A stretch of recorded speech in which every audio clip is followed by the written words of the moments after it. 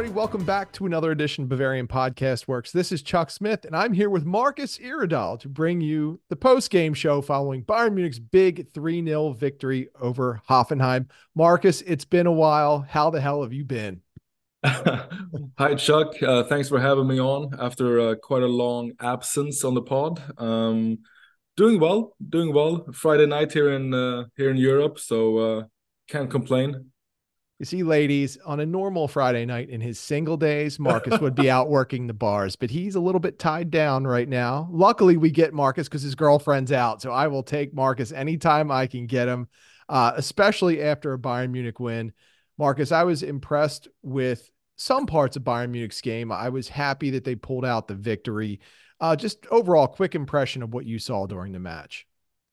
Yeah, just a quick impression. I guess I thought the first 20 minutes Bayern played very well, and I thought it would be kind of a one-sided game. Hoffenheim hasn't played fantastic as of late, and I thought Bayern continued their very good 2023 form, continued the good momentum they had from Stuttgart and Wolfsburg game.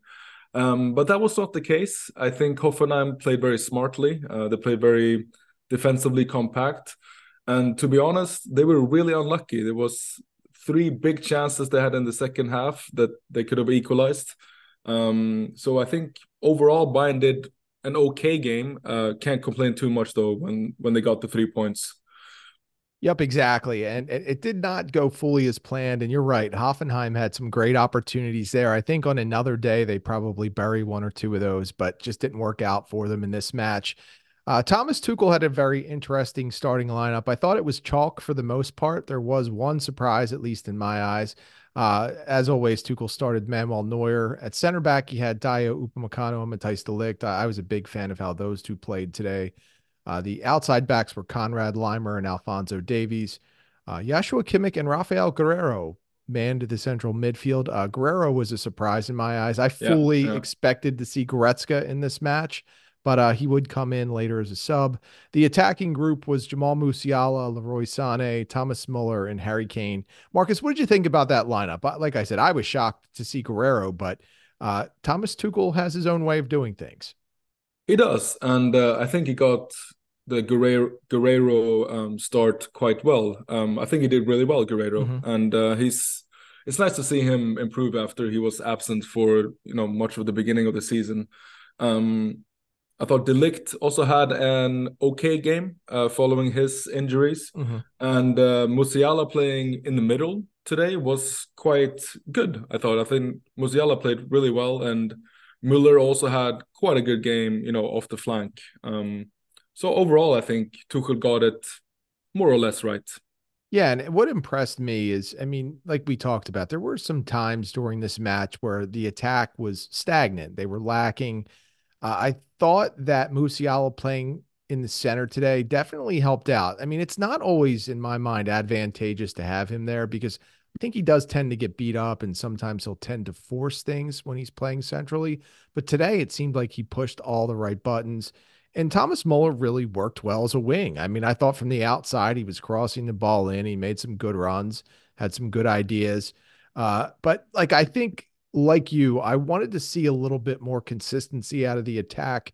Harry Kane was up and down today. I mean, he had a great goal at the end of the match, but there were large parts where I thought he disappeared a bit, and we've seen that over the course of the season. What else did you like about the way Bayern Munich played before we get into exactly what you thought they could work on and improve upon? I thought Kane. I mean, I think it's quite fantastic that we both can agree that he had quite an average game, but he still scores 1 goal. Yeah. And I mean, the guy is so much more than a striker. I mean, there were so many times he's almost acting like a center defender in the team. His work ethic is absolutely fantastic. Agree with you that some parts of the game he got a bit canceled out, so to say. Mm-hmm. But I think also we talked about it, but I think it's nice for Bayern to have the option that they can some games play Musiala in the center and other games playing Muller in the center. I have a feeling, although I could be wrong. I am only an amateur, an amateur pundit, but I think Musiala was in the center to to kind of try to combat the very physical Anton Stach, who was, the defensive midfielder today for Hoffenheim. And I think he did quite well there in the center. So yeah, overall, I think maybe a little bit at a point quite stagnated in the offense. However, I think that's something that comes and goes in every games, and I think when it's really required, Bayern can turn up the heat, so to say. Yeah, I totally agree. And Musiala was the key figure. And we'll take a rundown right now of the scoring just to give those listeners who didn't get a chance to see the game an idea of how things played out. Like you said, in the beginning of the game, it was a little bit of a feeling out process, and then Bayern started to take the game over. In the 18th minute, we saw Leroy Sané feed Jamal Musiala a pass. Musiala ripped a rocket that Oliver Baumann just could not stop. He couldn't react to it. Really nice goal from Musiala to have the placement to put it there on the far post. He hit it hard and put Bayern up 1-0. And that's how we went into halftime. And at that point, I had thought Bayern was in pretty good control of the match. I didn't love everything I saw with the attack, but I did like how the defense was playing. I liked how the players were responding to Tuchel. You could see that he was shouting instruction. It looked like they were trying to change things up. Maybe they went a little bit too conservatively at times, but how are you feeling at halftime in terms of how Bayern was playing?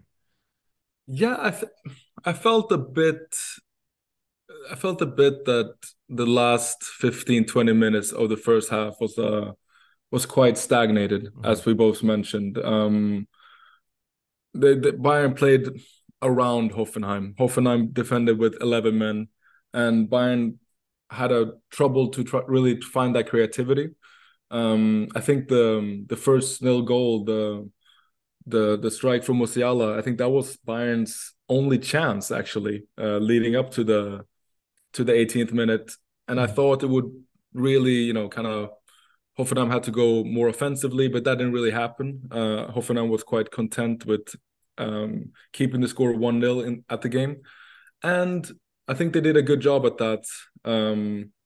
So yeah, Bayern's first half was, well, yeah, first good 21st minutes, and then Hoffenheim kind of neutralized Bayern in a sense without really offering much going forward themselves. Yeah, and I think that carried into the second half, at least the start of the second half a little bit, because I felt like for 15 minutes, it was again, Bayern wasn't looking great. It looked to me like they hit a little bit of a wall, especially defensively. I thought we started to see some communication issues, some positioning issues, nothing major, but it did result in three really quality chances for Hoffenheim. And Manuel Neuer, I thought, bailed Bayern out several times with how Yeah. he played. What could you say about Neuer and his impact, especially during that stretch? I think it was a 4 to 5 minute stretch there where Hoffenheim had those three big chances. Yeah, and they really should have scored. And it would have been a different game if they did score, I think. I mean, Bayern might have still won, but if they did score there, it would have. I think they had the momentum, as you mentioned as well. Manuel Neuer, I mean, what a freak of nature to break his leg the way he did, and I think this is only his 10th, 15th game back, and he's already looking like an absolute world beater of a goalkeeper at the age of 37. It will be a tough time, I think, for Bayern when they have to replace Neuer. But I mean, looking at him, that could be 5 years from now. I think he had a big part in Bayern's win today. Yeah, he absolutely makes me feel awful about myself since I am a lot older than him and feel a lot worse. So he is putting how I felt in my 30s to shame. So damn you, Manuel Neuer. We did see Bayern Munich get on the board though in the 70th minute. A little bit of a give and go play from Jamal Musiala to Leroy Sané, back to Musiala, who scored his second goal of the match. Really nice play from those two. At that point, you could feel the momentum swing back Bayern's way. In the 73rd minute, Tuchel started to go to his bench. We saw Kingsley Coman come in for Thomas Muller, Matisse Tell come in for Leroy Sané. I thought both Sané and Muller turned in great shifts. Maybe great's overstating it, but I thought they were very good efforts from both players. We did see in the 74th minute, Grisha Promel from Hoffenheim pick up his second yellow card, which put him out of the match with a red. That effectively ended the game. Yeah. In the 78th minute, we saw Goretzka come in for Guerreiro, Alexander Pavlovich come in for Konrad Leimer. So Bayern Munich in the 78th minute was in firm control. And we did see Tuchel go to the bench one more time to bring in Eric Maxim Choupo-Moting for Jamal Musiala. All of that led up to the final moments of the match with Goretzka driving with the ball and sliding in what I thought was a perfect pass to Harry Kane in between two defenders. And Kane, even in his off day, like you said, had a great goal, and you could see his impact and what he's able to do, even when he's not operating at his best. 3-0 victory. How do you think Bayern Munich closed out the game? Did you like what you saw out of the players that came in as subs, Marcus? Yeah, I think as you rightfully said, Chuck, the game was over the 74th minute when Prommel got his red card, his second yellow. But really, the game was over when I think Musiala scored the second goal Yeah. because that was only minutes after Hoffenheim had this trio of must-sitters that they missed. And yeah, doesn't matter what team you are, if you miss those chances against Bayern Munich at home, you will be punished. So I think Bayern did well. I don't think necessarily the subs had any fantastic impact. Goretzka was probably, as you said, the most impactful. Koeman, I did not see much of. I wasn't too impressed of again today. He had a horrible cross in the 85th minute that him and Muller had really horrible crosses that almost went to the fans today. But yeah, minor things. If you have to, look for some negativity, that was just minor things. But no, it's also fun, I would say, to see Pavlovich again. I think he is coming on, becoming more of a regular, and that's really fun to see because he's been really good this last month. Yeah, I agree with that. I really want to see more of him. And I know that's going to cut into the playing time of Kimmich and Goretzka and Guerreiro and whoever else Tuchel will use in the midfield. But I think we do need to see more of Pavlovic. He is a player that has intrigued me, seems to have really good composure when he's out there. And just the impact that he's made when he's had his opportunities, I'm just really impressed by how he's handled it. I mean, this is a kid who coming into the season, I didn't really have any hopes for in terms of impacting the first team. And he's done really well with that.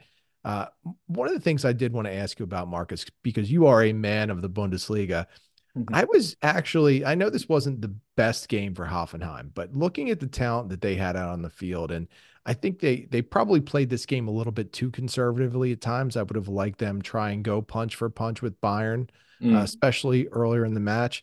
Do you think this is the type of Hoffenheim team that's going to be able to claw its way into a top six position? Because I think they've got the talent to do it.